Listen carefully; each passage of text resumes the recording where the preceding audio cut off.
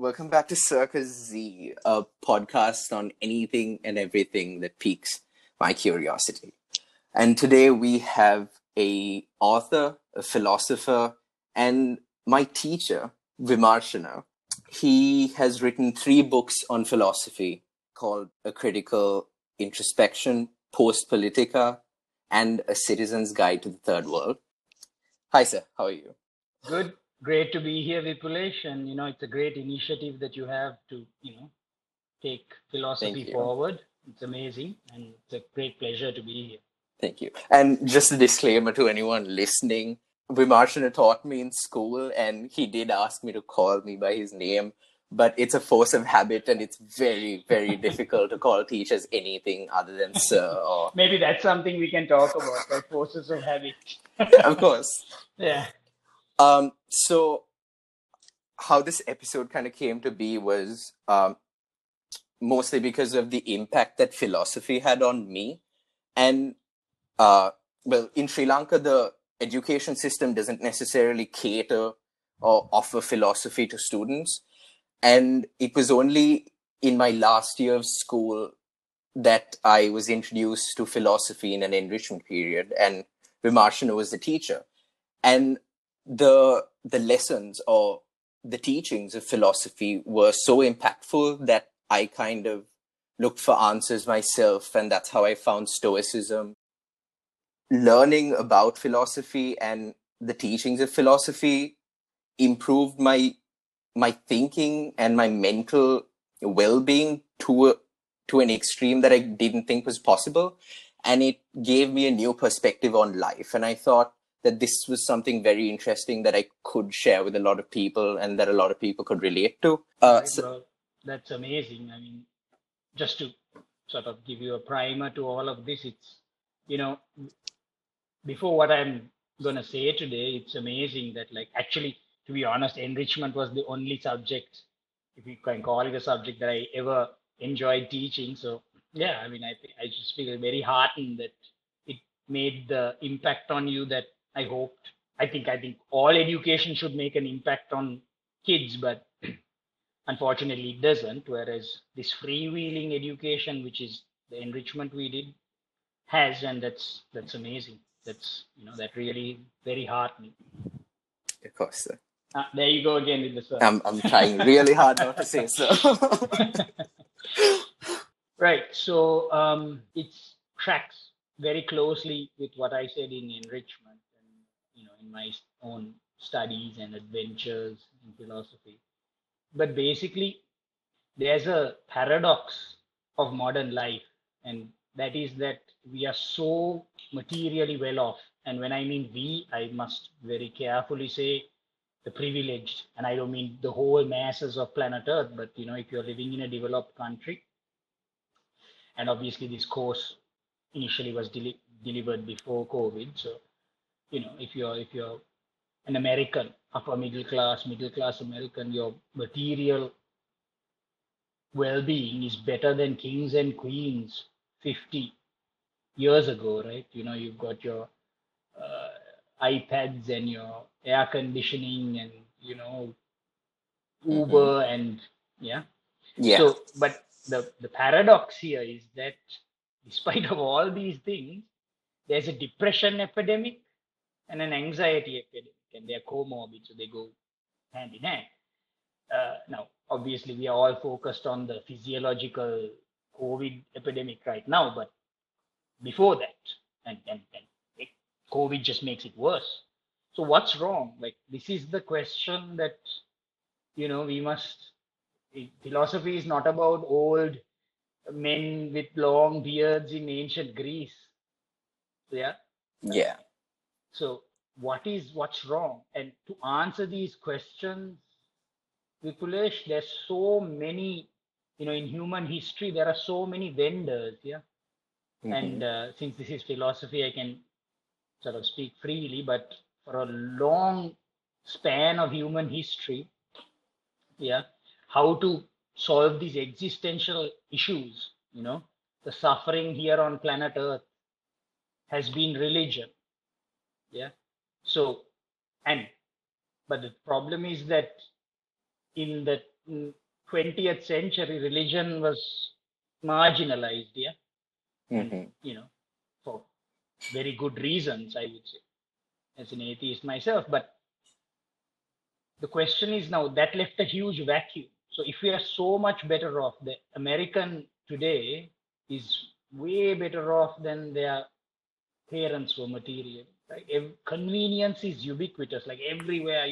What can't we get at the click of a click of a button and the touch of a touch screen? Yeah. So, but the problem is, why are we so sad? So my philosophizing starts with that point, not the history of philosophy and Plato and all these things. Yeah. So what's up? Why are people so sad when they have so much? And so this is very particular and specific to people who have. This is not poor kids in Africa. Yeah. So what's wrong? So there have been so many. Yeah. Go ahead. Yeah. So what I realized with, well, our generation at least, is that the whole concept of mental illness or depression, anxiety, it's been romanticized in mass media with shows like 13 Reasons Why, with people speaking up against it, that it's almost turned into this sensational topic where everyone who feels sad just falls deep and deeper into the trap, because they've kind of been shown the extent, shown like the bad end of the extent that it can go to. And I feel like that plays a huge psychological effect on kids these days. And they kind of start to feel like they're falling into the same trap, which just takes them down this, a spiral that eventually leads to that point. Because even when the pandemic hit and my life was, the best it's ever been, and I was having the time of my life, and everything just went away. Like half of my friends moved to uni. I was locked up at home, and I mean, I wasn't even able to have the experiences that I was, like planning to have in uni. And that kind of took me to a bad place. And of course, a lot of like personal stuff, things that every teenager goes through now. It just takes you to a very, very negative end of the spectrum that you're not necessarily used to in your early childhood. And I feel like teenagers nowadays, and at least me, I just straight away assume that, oh, right, I may be depressed, I may need help. But I feel like there is a process, and what people forget is that there's so much you can do to stop yourself from slipping into this state, as opposed to just giving into it and, looking for the bad end of the spectrum because of how sensationalized this whole topic is. Yeah, I mean, I do agree that mental illness, and there's, as with anything, and that's kind of like my, underlying thread here, is that, there's a philosophy of everything, including running, including like, the most seemingly trivial things.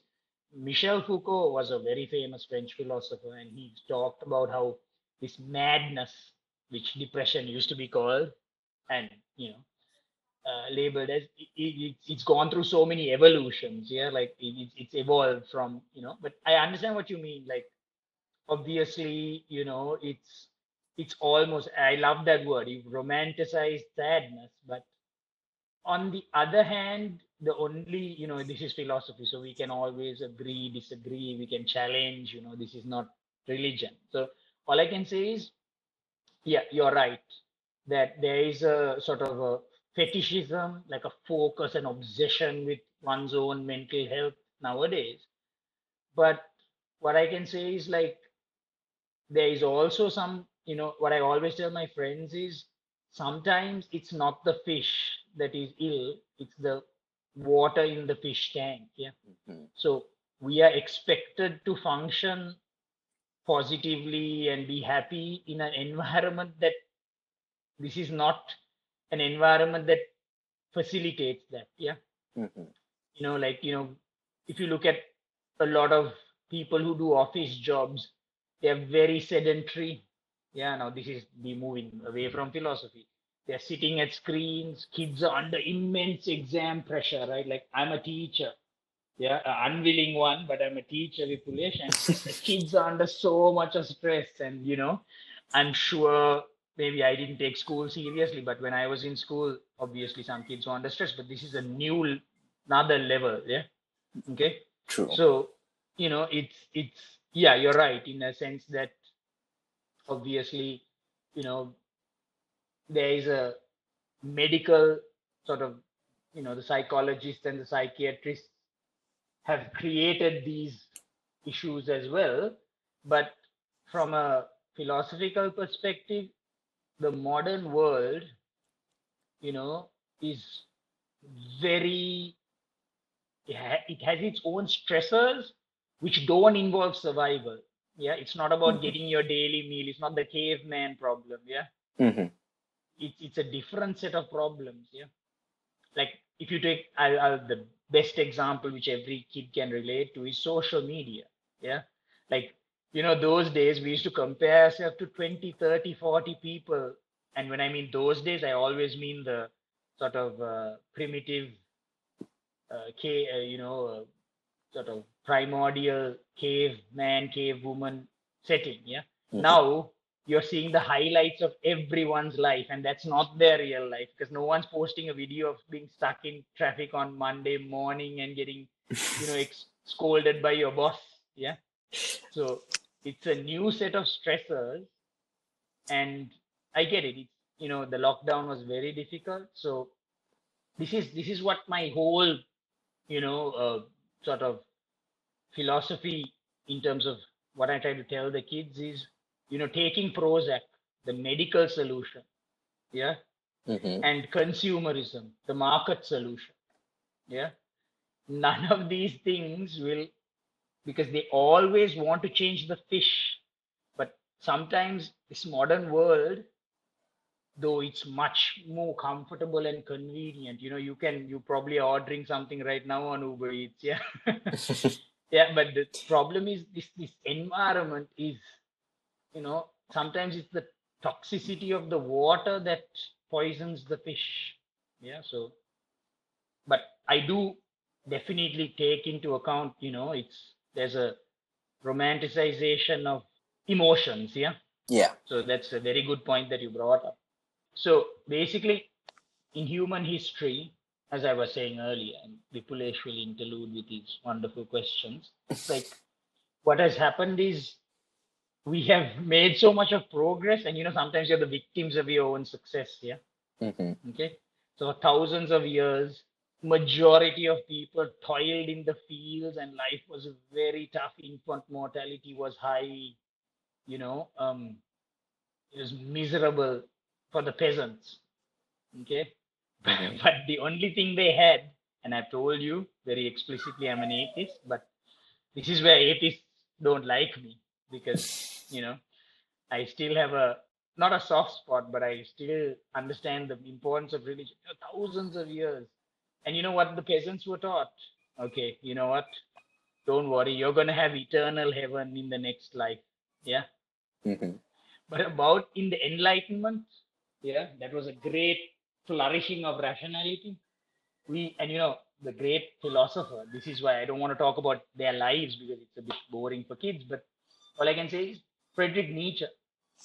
He had this wonderful saying, which I think everyone has heard: God is dead. But they don't know about the next sentences, and we have killed him. Yeah. So Mm-hmm. what has happened is now we got rid of religion. Yeah. And this happened in my own life as well. I was, anyway, not from a religious background or anything, but once you get rid of that, now you're left alone in this world, right? There is no next. Yeah. There's nothing next. Yeah. So Yes. then what happens is now you've got to make meaning in this world. Yeah. Now Mm-hmm.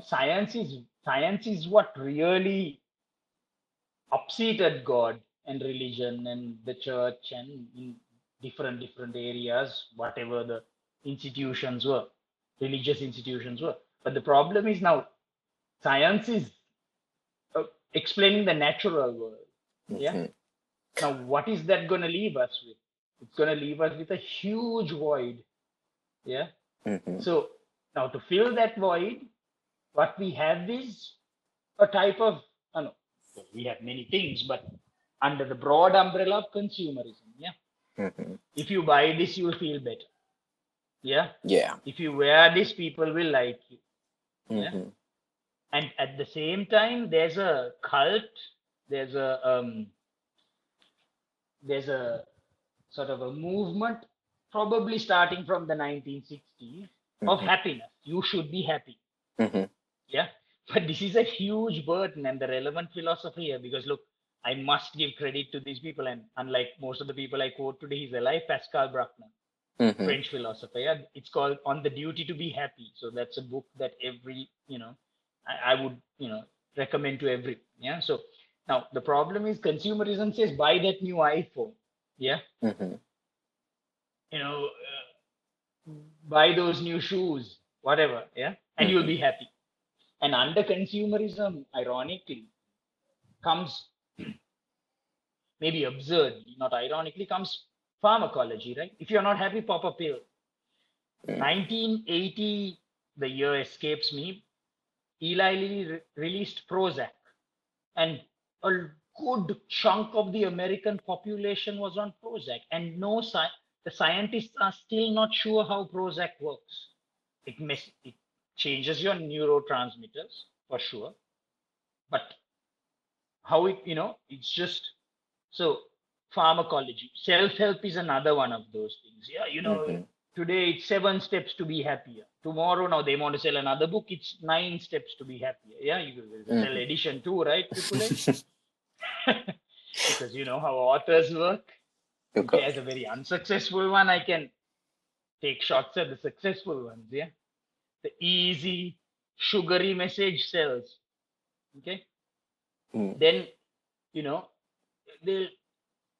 but as only philosophy can tell you, because here's the thing with philosophy, it really, the great philosophers, though we shouldn't definitely idol worship, we shouldn't worship them, they really didn't care about whether their message, they're not the vendors. This is where I demarcate them from the vendors, distinguish from the vendors. Yeah, religion was the greatest vendor in human history. When religion took a backseat in the developed world, came consumerism.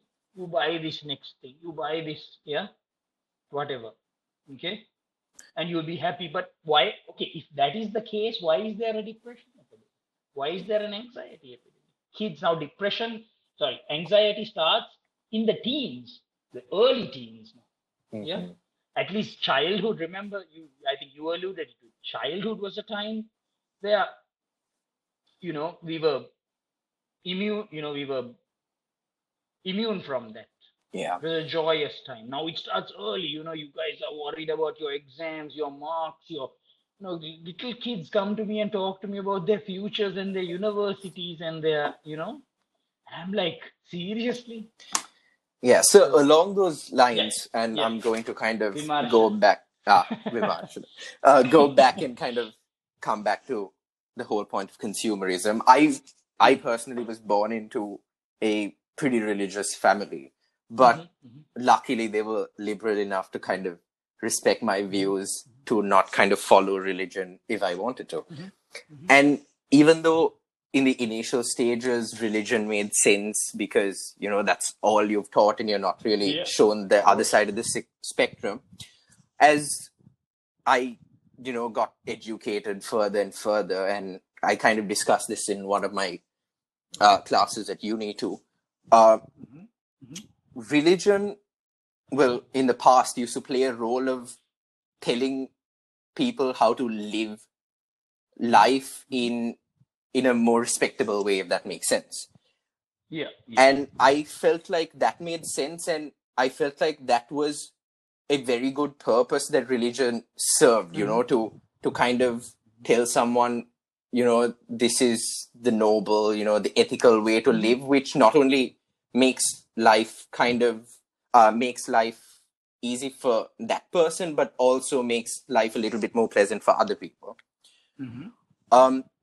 But I also started to see that religion turned into a very political sort of scenario where it wasn't just the good messages that were spreading, but also, messages that incite violence, that incite xenophobia, separatism, and that kind of escalated over my life. And the more I was able to understand the causes and the sources of these issues is when I started to kind of feel like, okay, maybe the ideas of religion have been so warped over time that right now what we're given is very different to what it was initially intended to be. And that kind of brings this, huge dilemma where I have to choose between following something I don't necessarily agree with at this current state of time and looking for answers myself. And this is when science came in, and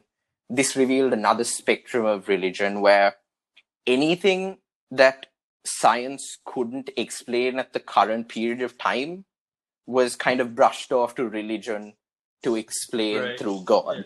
And as science progresses, concepts of religion kind of came undone, where science provided evidence, proof, of evolution, of the Big Bang. And suddenly the theories and the core institutions and principles of religion started to unravel and started to lose a bit of credibility for me.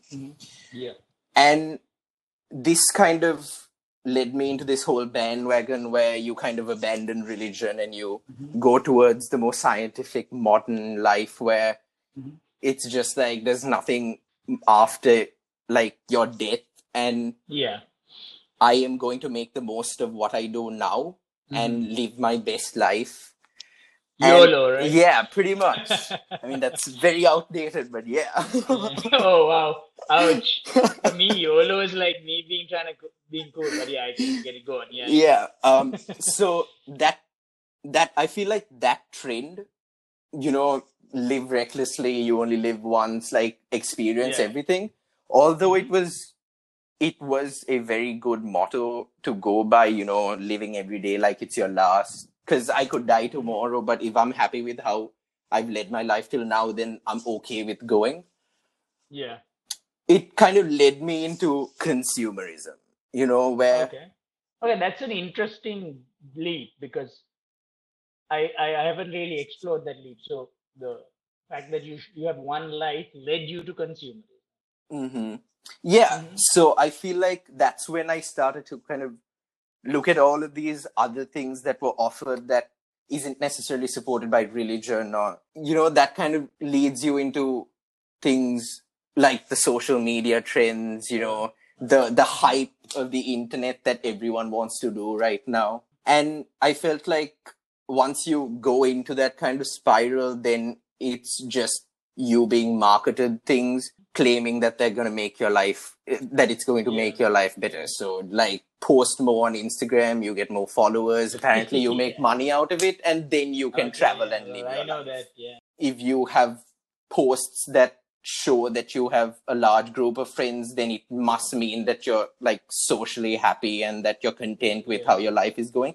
But it wasn't necessarily the case. And I feel like it's only through experience that you realize that what is put out there and what's, kind of shown to the general public of your life and another person's life is never the truth. And you don't...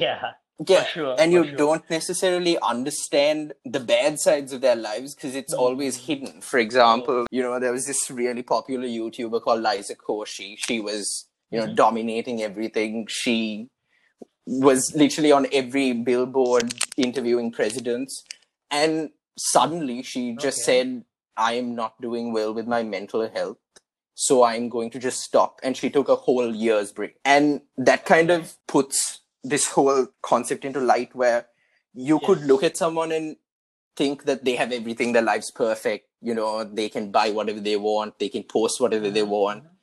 And that is what gives them fulfillment. But even those people who seemingly have everything aren't necessarily happy, but a simple guy who works a 9 to 5, has a family, and goes for a drink with friends at 6 o'clock in the night, is way happier than that person who has everything.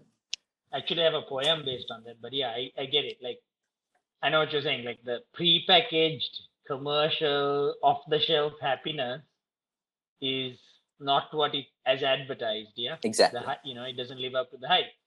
And there's just one thing before you continue, and I really like to hear your thoughts on this. But like, also if you go into philosophy, you realize, is happiness even the goal? Yeah, because the ancient Greek philosophers thought that what they thought as happiness is so much more substantial and deep and profound than what we think as happiness. Because what we think of happiness is feeling good all the time. Yeah. Whereas what they thought of happiness was a meaningful life which helps others and which moves society forward. So happiness itself has changed as a concept. Like for us, happiness is just like, oh yeah, I feel good right now. I feel good all the time. Yeah. I've got a lot of money. I drive this car. But like, this is why Aristotle called it eudaimonia. And you can be happy after you're dead, which is kind of impossible now. Yeah. Yeah. So happiness is very chemical now, right? Dopamine firing in your brains, which is a stupid thing because dopamine cannot fire if you do the same thing over and over again. Yeah. There's its happiness was imbued. It was like drenched with meaning those days. Now happiness is just like, yeah, what can I buy next? What, who can I date next? Very true. So anyway, it was very interesting. And away from religion. On the concept of happiness, and I was victim to this for a very long time too. I always, well, not just me, but I think the mass population views happiness as a destination rather than the journey. And I learned this very late, but I realized that happiness is just like any other emotion or sensation. It's like being hungry or sleepy. It comes and goes and is never permanent. So no matter what successes you have, no matter what materialistic, property you own, the happiness that you get from it is only temporary. And exactly. The only way to kind of sustain it is find things and surround yourself with things that give you that temporary feeling of happiness rather than work towards something that you consider will give you permanent happiness while being miserable like today. This is like, it's very heartening. You're a young boy and you've made so much strides in this kind of thinking. But yeah, if you tie yourself down to hits of happiness, like, oh, I feel good right now. Yeah. Well, that's and the psychologist's word is study after study, which is not philosophy, but psychology. As you habituate, right? Your Ferrari is not going to be that.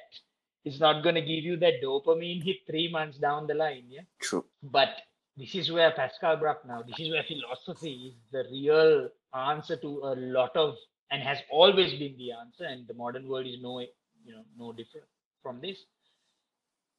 When you're working towards something of meaning, this is the different definition of happiness, right? The struggles and the travails that you experience on the way, those are also meaningful. Yeah, when you're just trying to get, whether it's through chemical means or others, high. And one of the biggest misconceptions, Vipulesh, is that the only addictions are chemical addictions. Yeah. True. Now we have shopping addictions. We have so many different addictions, social media addictions, and no chemicals are entered into your body. They may be generated by your body, but they're not entered into your body. Yeah? So what happens here is, this is such an important thing for the modern person to understand, is that what is the impact you're going to make in this world? What are your dreams? Yeah. And the struggle towards your dreams is a contentment, and then we must distinguish contentment from happiness, right? Happiness is a very, as you said perfectly, right? You buy this thing, 20-30 minutes of happiness. Yeah.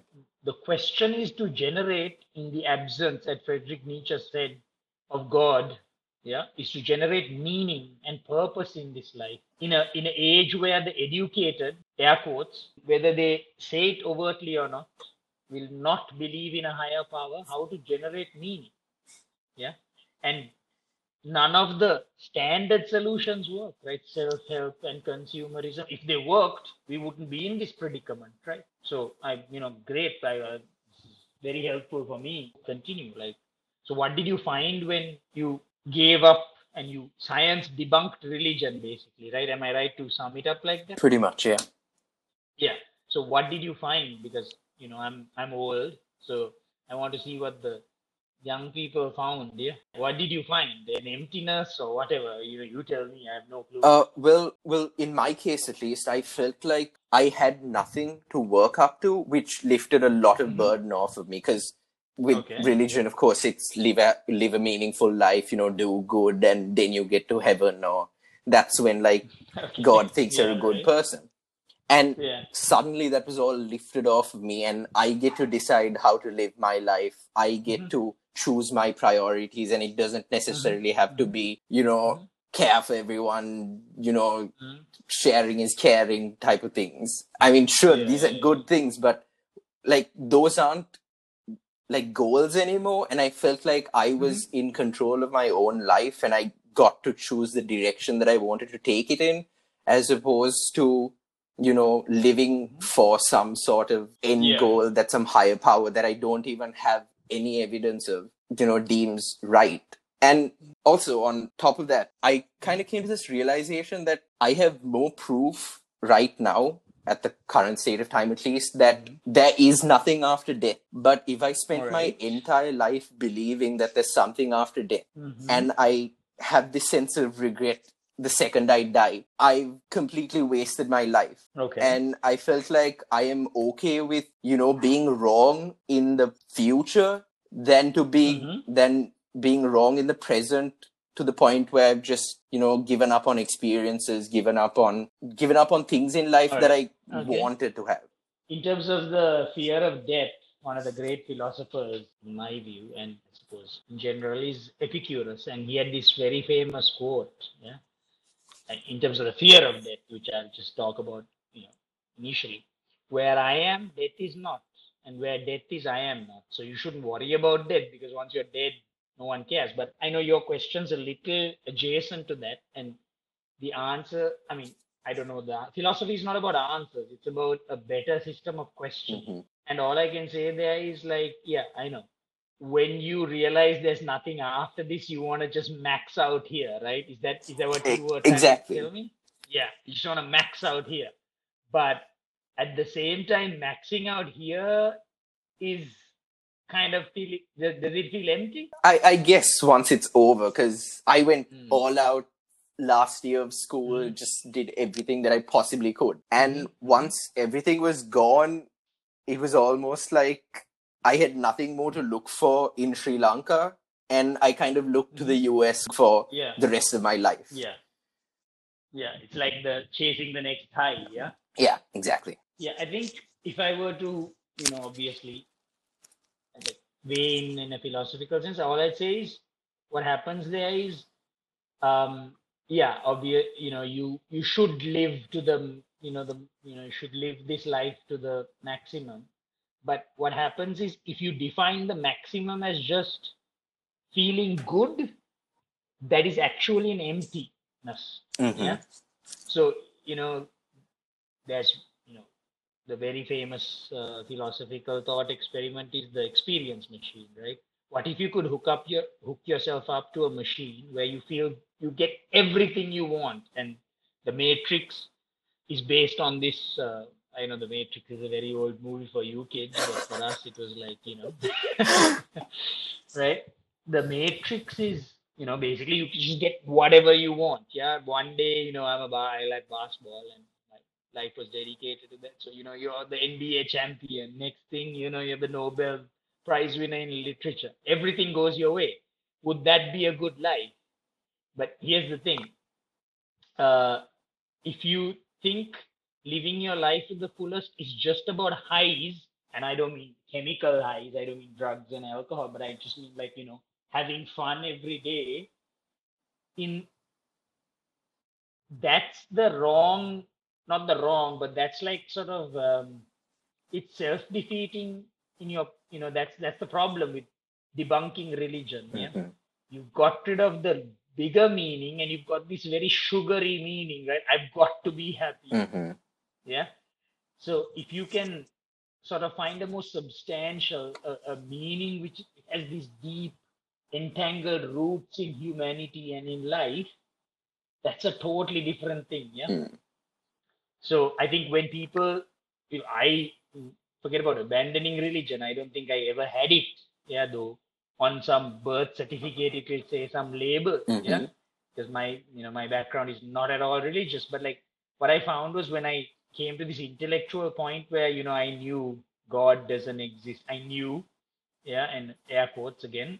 What I found was, okay, now what can I do? There's a lot of pressure to maximize this life, but if that maximization is just me just having the best day over and over again, Mm-hmm. that's again an emptiness. So what we've got to do is generate sort of like a more substantial, meaningful, profound, deep kind of meaning there. Yeah. So it's wonderful to see kids at your age, thinking about these kind of things, because the alternative is to, as I always tell my kids on whatever in class, is to die at Shady Oaks, right? You get that two, you got upper middle class, you get those two driveways, you get, yeah, the weekends off, and yeah, Yeah. you earn a lot of money, you get your 401k, which is not even a thing in America now, but like, you're saving for retirement. Mm-hmm. Yeah.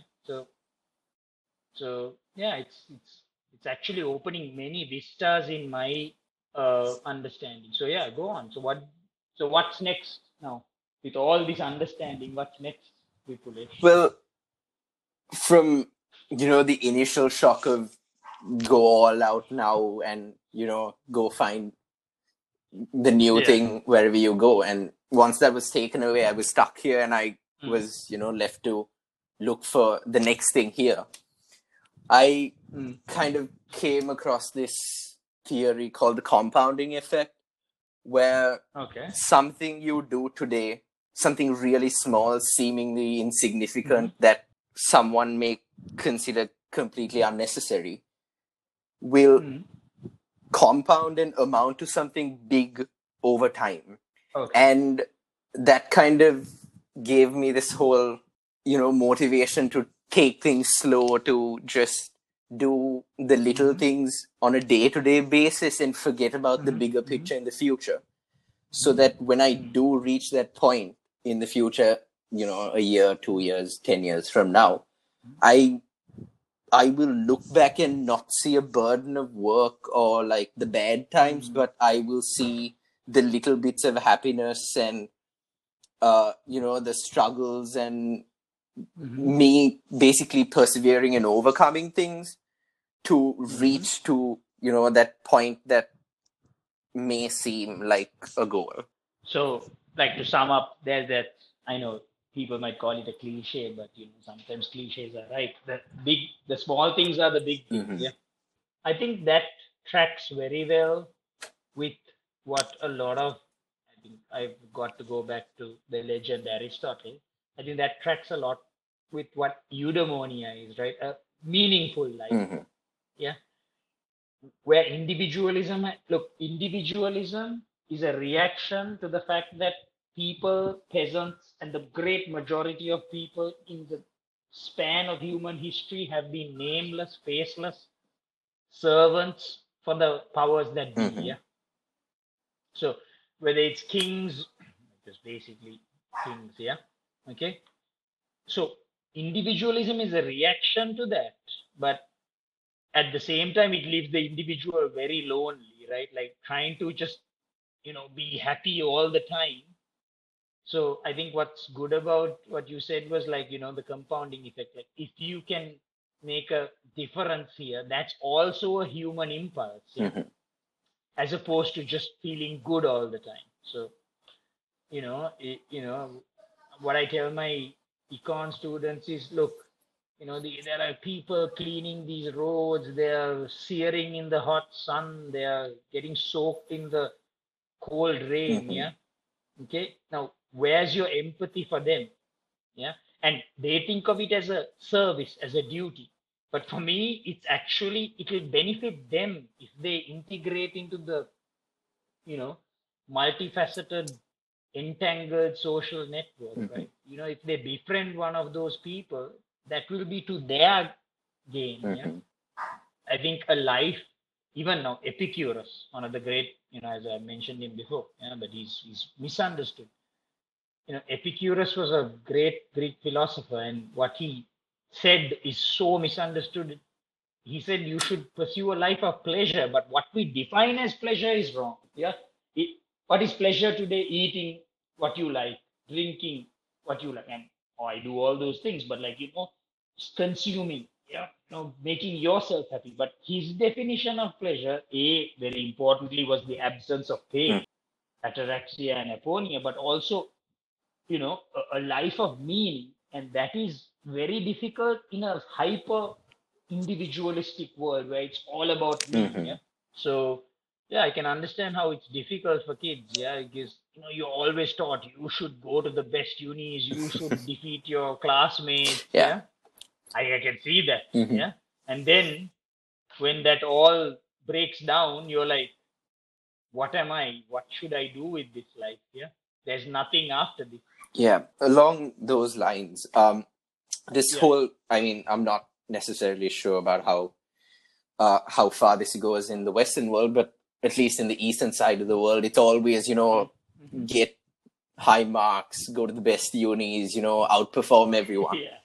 And for a very long time, I did kind of, go, all right, I need to do this so that I can, climb the ladder, win the race. And once I left school, even though I felt like, I kind of had reached a point where, I was kind of ahead in the race after school. It was when I came to uni that I realized that none of it mattered and I'm right back to square one. And this kind of gave me this realization, and a lot of people did after they went to uni, and I've spoken to them about this, is that we worked so hard, put so much pressure on ourselves, and basically ran the race that everyone expected us to run. Yeah. To a hamster on a wheel. To basically end up at the same point that everyone ends up in at some point in their life. So instead of running this race constantly and never looking back, I kind of remind myself that, sometimes it's okay to just stop and just look around, just take it all in. Smell the roses, yeah. And I don't know, I feel like these small realizations that you have throughout life, when you go from a very premature mindset to a more mature kind of mental development, these realizations kind of take your quality of life to a better position. And it's only when people stop looking for these realizations and these reasons I feel that they plateau and kind of maybe go into, the more dark extremes, or even just remain in a constant state of, unhappiness. I've got so much of stuff to add to this, but it's amazing that you said this. But all I can say is, I mean, if you look at school as defined by a very competitive school that I teach in, what happens is you spend 12 years and it's a type of reductionism. The kid who made new friends, learned new things, but got B's and C's is a failure. The kid who just studied 6-7 hours a day, if that's even a thing, but it probably is, and just got 5 A stars or 4 A stars is a success. So what we're doing is we're taking 12 years of the best years of a human being's life, the most open-minded, and we are reducing it to 4 letters, pretty much, or 5 letters with a little notch on the end. Okay, what has education become? Because a lot of people now, this is not philosophy, this is history. education was a very different thing. Education used to be, and maybe this part is wrong and people won't agree with me, but education would was for the aristocrats and the well-to-do to open their Mm-hmm. minds. Yeah, that's how education started. Now education is a mass-produced commodity. Yeah. Yeah. So what has happened is education is just to make you not to open your mind and to have a better, broader, richer, more meaningful life. Education is to make you a better Mm-hmm. worker, right? This is why when you're on your fourth year of university, Vipulesh, Google and I don't know what your major is, so I'm just gonna go with the companies I know. Mm-hmm. Yeah, Google and Apple and so on are gonna be like, oh, when you finish, join a, you got a job offer. Yeah, education is work attrition. Mm-hmm. Yeah, so obviously, 12 years of the most important years of your life. Yeah, and you're just training to be a better hamster on the wheel. Very true. Yeah, education, there's a very famous quote, though the person who said it escapes me. The point of education is to replace an empty mind with an open mind, and that is not what education does, right? Mm-hmm. It replaces an empty mind with a full mind of various theories and stats and exams. So this is the dilemma, this is the paradox, and this is the irony of modern life, right? More people go into education. Universities were for the intellectuals those days. Very slim minority went to them, and it was about philosophers philosophizing in ancient Greece in the squares, the town squares, and all. Now what it has become is mass produced. At the same time, it's a trading program. Mm-hmm. Right? You just and this is why the important certain courses have become marginalized, right? Good luck doing sociology. If you do sociology, okay, you can become a sociologist in a university. So it's a very, and this is the ironic pity that I have for you kids. Yeah, you guys are so privileged. You have so much.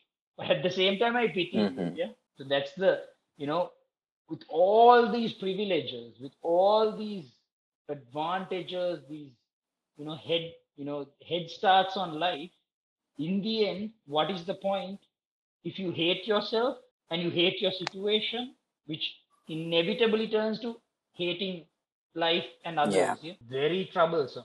Yeah, it's vexatious. Yeah. True, sir. And it's only when you talk to people or listen to people talk about things like this is when you realize that, there's a lot of changes you can do to your life, and that it's primal things that we all understand at a very grassroots level, but we never actually take the time to dive deeper into it and kind of explore the idea further, which, well, after I kind of did, elevated, my way of thinking so much to the point where I feel like my mental health, my quality of life, and basically just my approach to life drastically improved.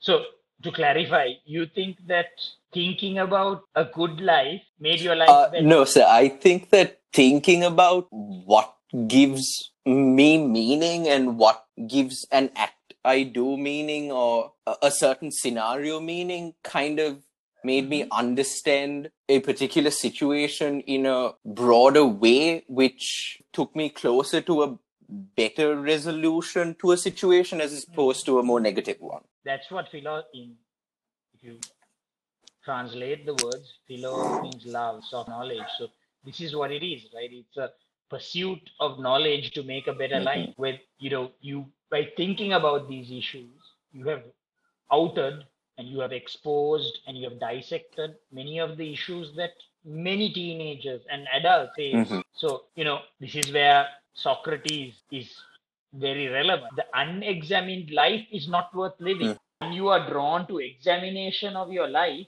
at first it's painful, but in the end it will lead to a broader, better, richer life. Now what's next? What are the trending? Okay, now COVID. Okay, and trust me, this is not aphilosophical, because philosophy has a set of questions for everything. Now COVID has delayed your university life, and various others can't come to school, and the kids, people, they were like, oh, it's good. I don't want to, I can't come to school. I don't have to wake up at like 5:30 and Mm-hmm. everything. And then 3 months down the line, they're like, oh, I miss school. Yeah. I'm never going to see my friends again. Yeah, Yeah. for sure. So now what's the, now, this is why Stoicism is a great philosophical, school. And what it says is actions, basically, though they don't say it literally, actions speak louder than words. Now, what are you going to take forward? What changes are you going to make in your life now that you've been exposed to this and now that you're curious about all this? Well, what I'm going to take forward is that even though some things, like school classes, they may seem tedious, they may be, something that you want to escape as soon as possible. Once something like that is gone, you have a far greater appreciation for it. And I usually laugh at adults when they say, oh, I'd do anything to go back to, my childhood.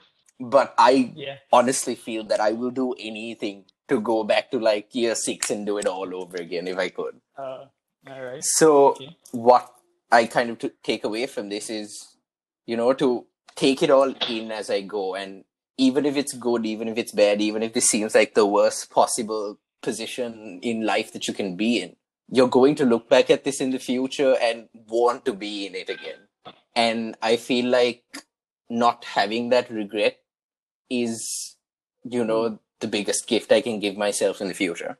Wow. Okay. And yeah. So you've touched upon so many things, but well, that's pretty much it. Okay. So this is, again, I have to go back to one of my favorite, I'd say top 5, but then I pretty much rank everyone under that at various circumstances. This is what Friedrich Nietzsche said, right? It's used in rap songs now, but that which doesn't kill you can only make you stronger. That's by a philosopher, believe it or not, right? Friedrich Nietzsche. So what you're saying is it's those experiences, and everybody, studies say that even though they hated school while they were in it, they long, they yearn for that. Yeah. So, the next step, Vipulesh, is to say what is so special about that makes people long for it. Yeah. And that also casts light on something else. If you hated it while it was going on and you long for it after, maybe instantaneous pleasure is not the end all and be all of human striving, right? You hated waking up early in the morning, wearing a uniform and listening to dinosaurs drone on about whatever, yeah? Then I'm one of the dinosaurs, I'm sure. But like, what's up there, yeah? Yeah, because everyone that I've ever spoken to in my life says, oh, I hated school when I was there. But, those were the best days of my life. To quote Bryan Adams. Okay. Right? And very rarely quoted, but yeah. So what's up there? So these are the, philosophy is not about answers. That's religion. That's even consumerism. Yeah. You buy this, you'll feel happy. Philosophy is about refining your questioning technique. What are if you can ask the better questions, philosophy says you can have a better life. Yeah.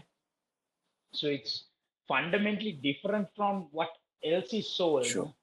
Because they are those are, solutions right there. Yeah. Buy this, you'll feel happy. But the thing is, it's a donut, it's a cupcake, it's a Big Mac. Yeah. You feel you're good while you're eating it, while you're consuming it, and then you have a down. Again, this might stray a bit off topic, but so the reason why I kind of liked philosophy so much when I initially was exposed to it in school was because whenever I did anything else, and everything in my life to that point was pretty much this pattern. There is a question and there was always an answer. There was, what's game theory, and there's a paragraph you need to write, or what's You had to take a shortcut. Yeah. Yeah. Okay. There was like, what's 2 times 2, and it's Yeah. 4. What philosophy kind of did was it answered my questions with more questions. It's a very nice way of And putting it. I Yeah. felt that in the study of philosophy, at least, there is no wrong answer, but just different answers. And right now, I could be saying something that you may not completely agree with, or you could be saying something that I don't agree with, but none of it is wrong, and everything is accepted as long as, there's some sort of substance to it. Exactly. So philosophy is a process. You get it? It's not an end product. It's the process of questioning, asking, diving deeper, dissecting. Yeah. So the thing is, the only criticism of philosophy that I could offer is this, and philosophers don't like this. This is why John Stuart Mill said, Socrates unsatisfied is better than a pig satisfied. But this is why this is my dilemma. This is my angst in philosophy, Vipulesh.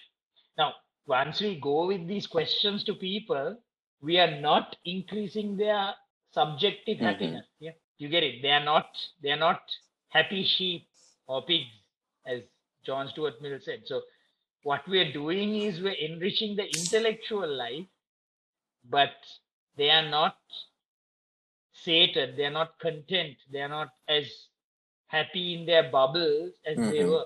So this is the problem, right? This goes back to, now remember we did Plato's cave. Yeah, somebody escapes from the cave, sees the real sunlight and the green of the grass and the gold of the sun and the blue of the rivers, yeah, and comes back and is vilified. Now Plato stops there, saying, what a tragedy that this person is at worst killed and at best ostracized. But here's the thing: this is one thing which again comes back to philosophy. Is it better to keep people satisfied with their racism, with their materialism, with their various proclivities and prejudices? Though I am into philosophy and that's my life, I would say philosophy is not going to make you happier in the instant, in the moment, but it's it's a set of questions. Yeah. So the kid who never thought about this in your class, in your batch, yeah, is probably happier. But then philosophy can make its comeback by saying, is happiness the ultimate goal? So yeah, it's very interesting in that sense. And Vimarshana, you touched on Plato's cave, right? And that was a topic that, kind of really stuck with me, and I had a few discussions with friends. But well, before I tell you how that conversation went, why don't you kind of explain what the allegory of the cave is? And I'll give you the counter I got for this, which was wow. And then you can kind of give me the answer for it. So there's a cave, okay, and there's a fire, okay, and people are tied behind the fire, and obviously the fire shadows are projected onto the cave wall. Yeah. So I don't think my visual. Yeah, if anyone listening wants to just Google Plato's Google cave. it. Yeah. Okay. Google it. Yeah. So there's a fire. There's people, and behind the fire there's a wall, and behind the people who are chained to the wall are puppeteers. Okay, and they are casting shadows, because obviously if a source of light is between a wall and a set of actors, then there are shadows cast, and these shadows entrance the people. These shadows are the people's lives. Yeah, shackles aside, these shadows are the people's lives. Anyway, at various times, various people who are shackled, unshackle themselves. Doesn't matter how, doesn't matter why. And then they cross the fire, they come out of the cave. Many who try fail, and then they just say, this is ridiculous, and then they go back and get shackled again. But one person, which is actually not one person, but a metaphor here again, gets out of the cave and sees the real sunlight. Now, sunlight is brighter than any fire, and real grass and real water and real animals, and reality is richer than any kind of fiction perpetrated by anyone. And this person sees the sunlight of truth. They are immersed in this. They are so engrossed in this. And when they get this impulse, to see, okay, say, look, oh, my brethren, my family, my friends, my community, they are shackled, and they climb, okay, very bravely. They climb down back into the cave. And they go back into the cave and say, you guys are living in an illusion. And as I said earlier, I think the best case, or the worst case scenario is this person is considered, a heretic and killed. The best case scenario is they're considered mad. Yeah.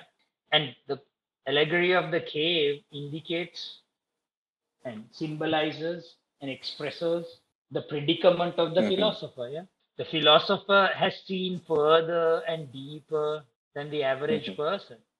But the predicament of the philosopher, Vipulesh, is that they can't convey this to the people they wish to convey this, their brethren, whatever it is, their friends, their relatives. Yeah. So it's a very powerful allegory, a very powerful metaphor to what is happening and what will always happen in human existence. Now we come to my dilemma.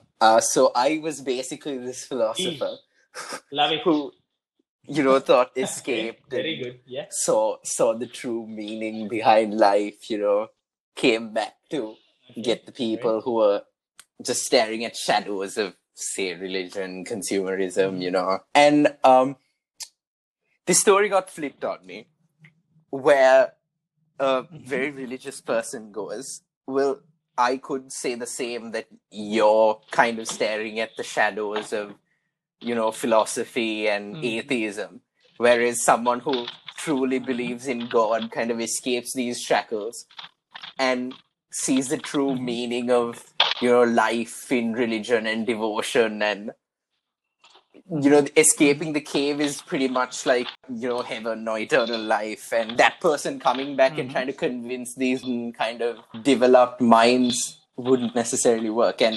I didn't know how to answer this, because it kind of made sense, yeah. It does make a lot of sense, because this is also the power of philosophy. I know I'm like a propagandist, and they should if philosophy were a consumer brand, I would. But here's the thing. Friedrich Nietzsche said Plato is a bore, right? So here's what happens when you do that. Yeah, is you're not on sound epistemological ground. You're not, the other person can come back with those arguments, yeah, and you've got to live with that. Yeah. What if you are the one who's chained and they are the one who has seen reality? And this is when, very reluctantly, Vipulesh, we've got to entertain science. Philosophers don't really, they have a very skeptical, not very skeptical, but varying. They are not, science is the one that will prove the person who went out of the cave and came back. And we'll say, okay, here, your interlocutor, whoever came back and said this, they don't have the weight of science on their side, right? And if they abandon science, they've got to abandon electricity, they've got to abandon cars, they've got to abandon the internet. Yeah, and that's what you have on you. Right. It is not in the philosophical domain, science necessarily. Well, obviously, there are overlaps, and philosophy helps science in many ways, but that is when they can't prove their case. If this were a court of law and evidence, facts were the arbiter, they can't prove their case. Yeah, you can. That's the difference. Yeah, so that is the only comeback. But philosophy has to sort of get a loaner, get some sort of help from science. And if anyone listening wants to know what we're talking about, just Google Plato's Cave or the allegory of the cave, and you'll get a very detailed description of what it is. So I hope you can invite me on another episode, and you know. And I hope in that episode you'll use my name as opposed to my I title. tried. I really tried. It's You tried. I know. yeah. It's tough. Yeah. That's pretty much all we have time for today. If any one of y'all have any more questions, feel free to contact Vimarshana. He's open to discussions. Of course, check his books out. They have more answers than this podcast can offer. Any concluding thoughts? Any final sentiments you want to leave them with, sir? Oh, Vimarshana.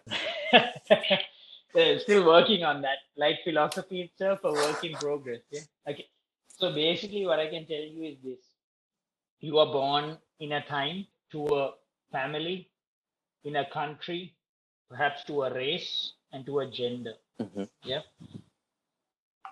You will inevitably be asked to define yourself by that. But philosophy is east to west and spanning humanity, is the search not only for the truth, that's one part of philosophy, but a broader, richer life. And I'm stealing this from a philosopher himself and a historian, Theodor Zeldin. Humans are the heretics of nature. We are not bound by our nature. So if you want to live a good life, and again, I'm taking a quote from Socrates, the unexamined life is not worth living. And you have to think. You don't have to believe anything me or Vipulesh says, or Vipuleshan I, correct? Okay. What you have to do is, philosophy is a provocation to think, teases you into thinking, and that will lead you to a better life, a richer, broader life. Yeah. And that is how I would like to end. All right. Ideally. Okay, that was probably the best conclusion to an episode that I'm going to get. So let's just end it there. Till next week. All right. Okay. It's a great pleasure. And my time at the high school I taught was a great, it was all worth it for this. Of course, sir. And honestly, it was a pleasure talking to you too. The discussions were honestly thought-provoking and feel like it's going to change a lot more people's perspectives. It's just me voicing the great minds of history. That's all.